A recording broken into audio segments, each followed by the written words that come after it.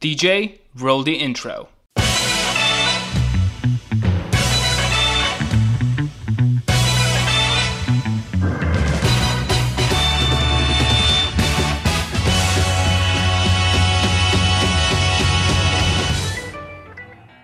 Hey guys, my name is Bogdan and you're listening to Email Marketing Secrets, the show where I go behind the scenes and tell you how to master email as a marketing channel for your business. Whether you have an e-commerce store or you run a B2B or B2C business, whether you're an entrepreneur or a digital marketing freelancer, this podcast is for you.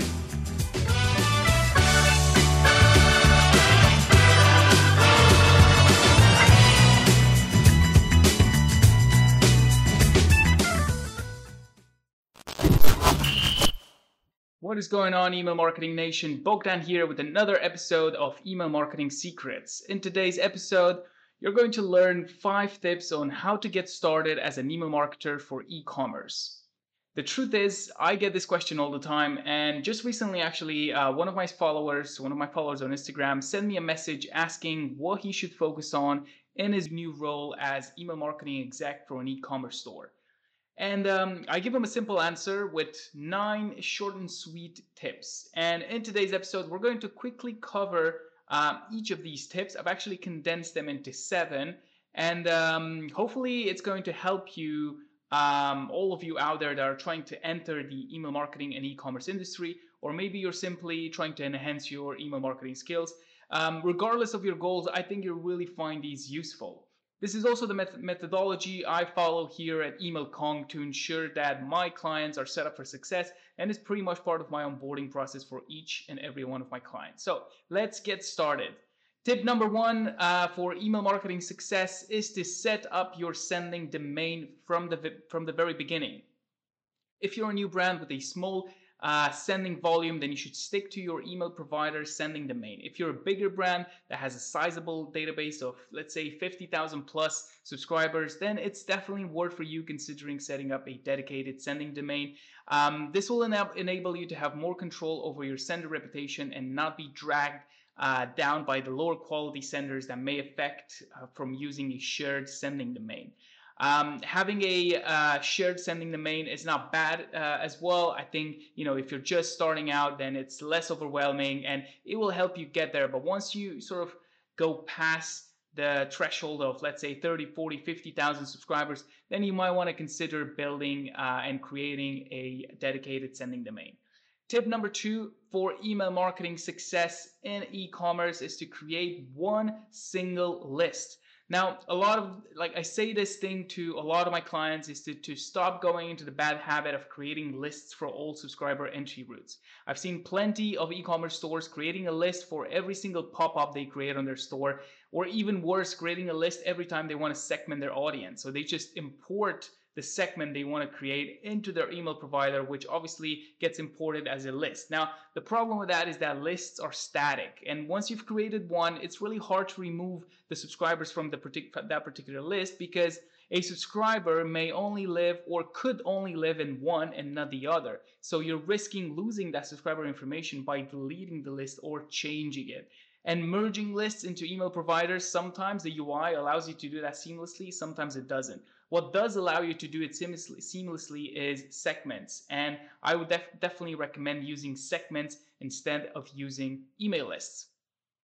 Now, tip number 3 is to use multi-step pop-ups to enrich your data pre-purchase. Lots of email marketers preach the importance of zero and first-party data, and I'm no different. I really believe in it. I believe it's the future, especially with the new iOS updates, and I'm a huge fan of collecting more data pre-purchase at sign-up. So what I mean by that is that once the subscriber gave you their email address, add 2 or 3 more windows to your pop-up to find out more about who they are. Now, if you're a health supplement business, ask them what their goal is. Maybe their goal is to lose weight, gain muscle, be overall healthier. You want to make sure that you sort of quantify these different types of subscribers so that you can target them later, post-purchase, or even better, pre-purchase. Maybe you want to add a second question to ask them what their favorite flavor is. And this way, it will help you personalize more emails in the future. Let's say if you have a new flavor coming out and you know that you have 30% of your subscribers who like that particular flavor because you've always collected this data pre-purchase on sign up, then your campaign is going to perform a lot better. I can assure you with that. I would definitely say add multiple data points to your customers to better understand who they are and help your segmentation efforts. Now, tip number 4 for email marketing success on e-commerce is to build a preference center. Now, this is something that I see a lot of e-commerce stores skip or just not do at all, and it's one of the most neglected area of onboarding an e-commerce store with their email account.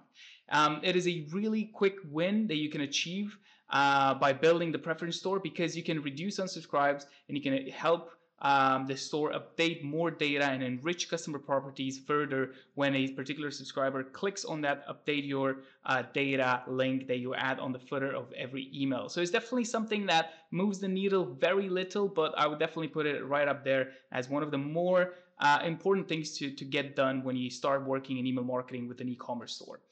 Number 5, and probably the most important for me, is to create your engaged segments. The first thing you want to do is to create your core engaged segments based on 60, 90, or 120 day open and clicks activity. So for example, everyone that has opened or clicked one of your campaigns in the last 60 days, duplicate that segment and then edit the time frame to 90 days, then duplicate it again and edit the time frame to 120 days.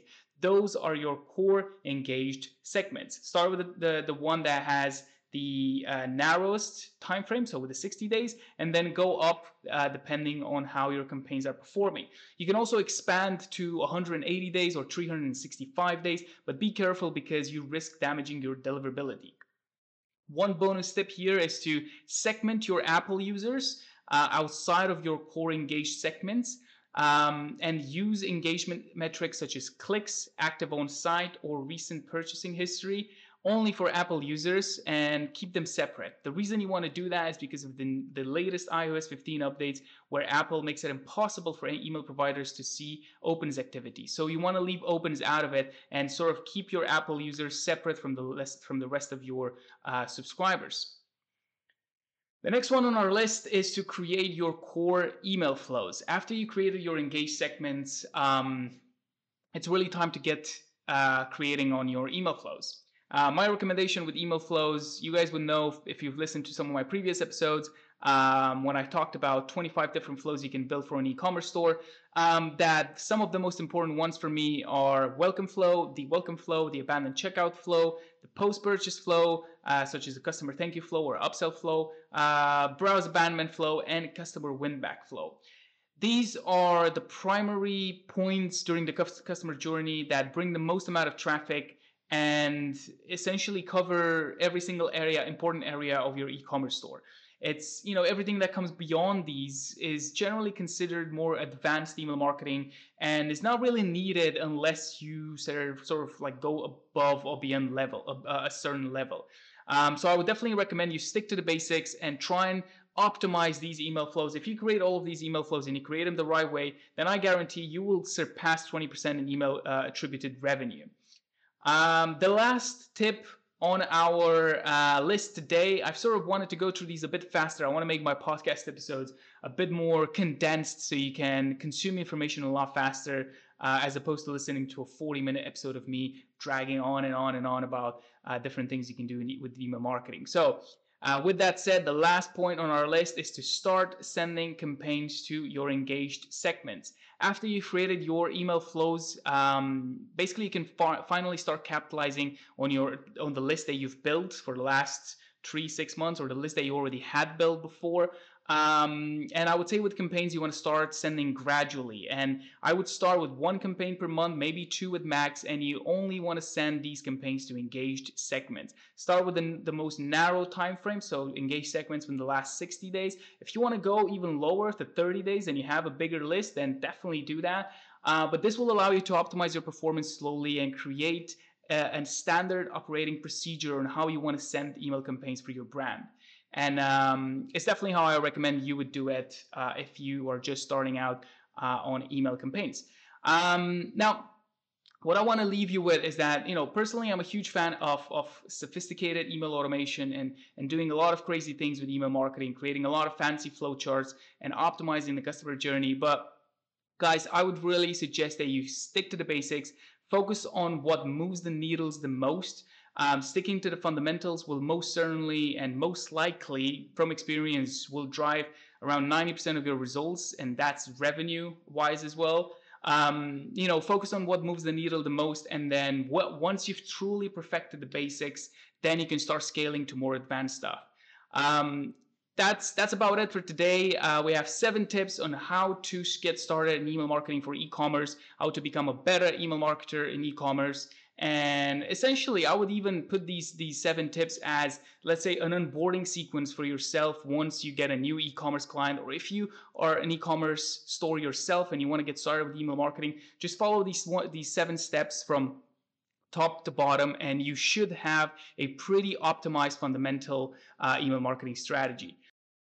If you'd like to learn more about email marketing, make sure to follow me on Instagram at emailkong. So that's at email, Kong, emailkong, where I share exclusive content on email marketing every single week. I would say I post every few days, but lately I've been posting daily. So definitely make sure to give it a follow. Lastly, if you want to download any cool resources like templates, email swipes, then head over to emailkong.com. That's emailkong.com. I've just recently launched my e-commerce email flow swipe file where I share 25 different flows you can build for an e-commerce store. There's also a podcast episode, just the one before this, that covers the same thing. But if you do want to sort of download the PDF of that, then make sure you head to my website, emailkong.com. You can download that on emailkong.com/email-swipe-file. Again, that's emailkong.com/email-swipe-file. Thanks again for listening, guys. I'll see you on the next one.